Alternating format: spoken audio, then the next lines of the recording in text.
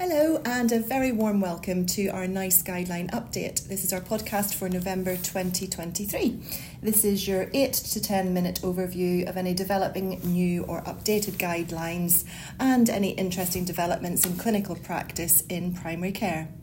I'm Emma Lambon and I'm an advanced nurse practitioner and a non-executive director at North Norfolk Primary Care. And I'm here with my podcast partner, Emma Smith. Hello, I'm Emma Smith and I'm an advanced nurse practitioner and the Director of Clinical Services and Quality for North Norfolk Primary Care. This podcast is in conjunction with the NICE Guideline monthly newsletter, which is distributed to all North Norfolk clinicians and beyond. Our monthly podcast can also be found on the North Norfolk Primary Care website at www.nnpc.info. Great. So, what's new for us in primary care from NICE this month, Emma?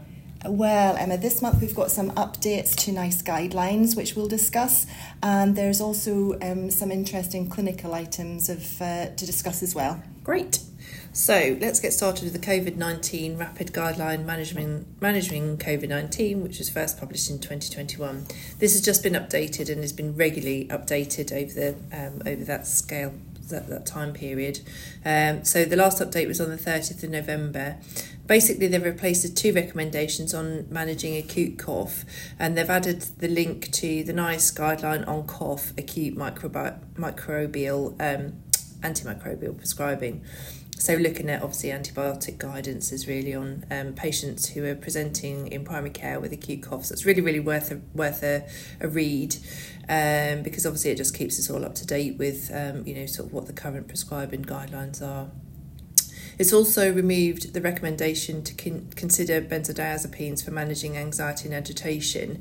And the reason for this is because since obviously COVID first originated in 2020, there's been a lot more research and a lot more support going on for patients who are actually suffering from COVID. So that's why that's been removed. They've also removed the recommendations on medicines for end-of-life care so because basically they're now covered with three alternative separate NICE guidelines. So those are covered in care of the dying adults in the last days of life, end-of-life care for adults with service delivery, and the care and support of people growing older with learning disabilities.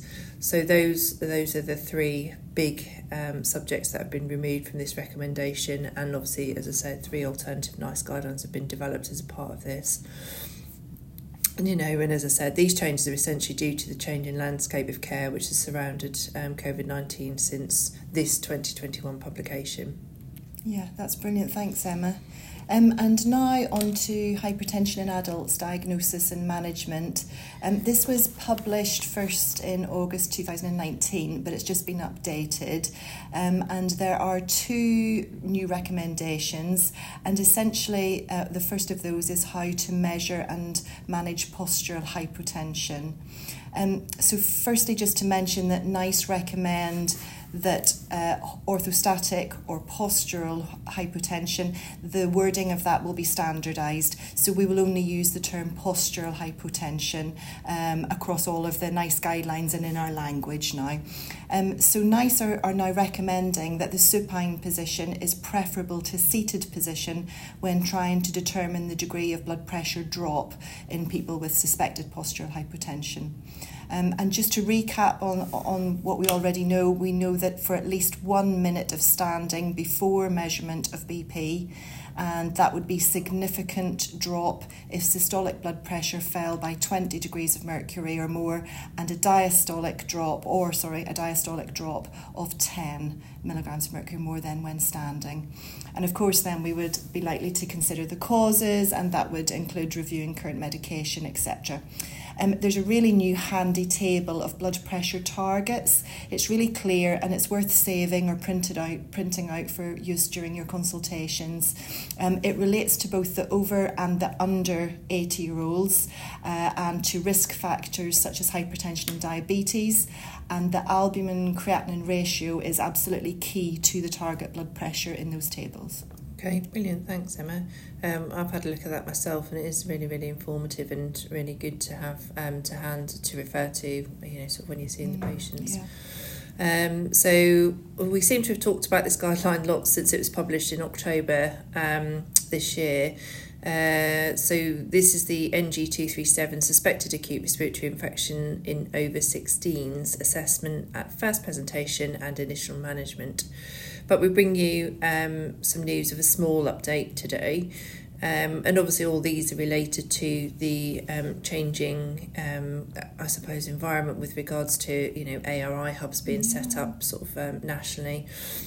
So there has now been clarification that the thresholds for treatment or referral for further assessment may be lower for people with an acute respiratory infection who are more likely to have a poorer outcome. So those in those vulnerable groups, such as having asthma, COPD, or any underlying other respiratory, sort of long-term condition.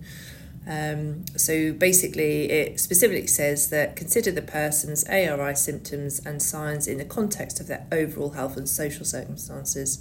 The threshold for treatment or referral for further assessment may be lower for people who are more likely to have a poor outcome. For example, people with comorbidities or multimorbidities and people who are frail. Okay, thanks, Emma. That's useful. Although I think we probably would have that at the back of our minds anyway, wouldn't we? But it's useful to have it down in black and white. Okay, so on to items of clinical interest now for this month. And firstly, a bit of virtual reality technology, and that's for treating agoraphobia or agoraphobic, I can't even say it, agoraphobic avoidance, and the early value of assessment. And basically NICE has assessed 2 virtual reality technologies, and these are the Amelia Virtual Care and XR Therapeutics. And they really involve a VR headset to be used as part of the therapy for treating agoraphobia. So a nice development there and something new for us. Great, thank you. My main train of thought when I was reading this was the American presentation of agoraphobia. Yeah, actually, I couldn't get that out of my head. But anyway, that's by the by. So other NICE news this month. NICE has drafted an updated guideline which recommends more treatment choices for menopause symptoms, which is a biggie at the moment. NICE has drafted update guidelines and recommendations for more treatment choices for menopausal symptoms. So COPD has now been added and included in treatment options for menopause symptoms in the new draft NICE guideline for menopause. So this is still in draft form. There is a consultation which is happening with that, I think, at the end of this month, at December 2023. And the guidance, I think, can be expected probably to be released in May 2024. So obviously we'll keep you updated on that. Okay, that's exciting. And just one more piece of final news to squeeze in this month. NICE have recommended technology for people with type 1 diabetes. So this is potentially life-changing recommendations, because it means that those people who do not have well-controlled type 1 diabetes, despite best possible management with an insulin pump, are to be offered a hybrid closed-loop system. So that's a continuous glucose monitor sensor which will transmit the data to the body-worn insulin pump, and it's been hailed as being more effective than standard care and at monitoring blood glucose levels and then bringing them into a healthy range. So that's really exciting news. Yeah, it is, and obviously it'll be a real sort of revolution in sort of the management of type 1 diabetes for those that are really difficult to control. So that's great, thank you, Emma. I think that's all we've got time for this month, and thank you for listening. Just a reminder to take a look at the NNPC website on www.nnpc.info for further links to our previous podcasts and access to the monthly newsletter if you don't already receive it. I'd also just add a plea as well. Last month I sent out a QR code for a link to a survey questionnaire, a very, very quick one, albeit, just to see how you want to give us, if you can give us some feedback on the podcast. So it's really, really important. If you like it, please let us know. If you don't like it, please let us know. But I would plea with you just to please take 2 minutes just to complete the survey, because it'd be really, really useful for us. So thank you very much. Bye for now. We'll see you next month. Thank you. Bye.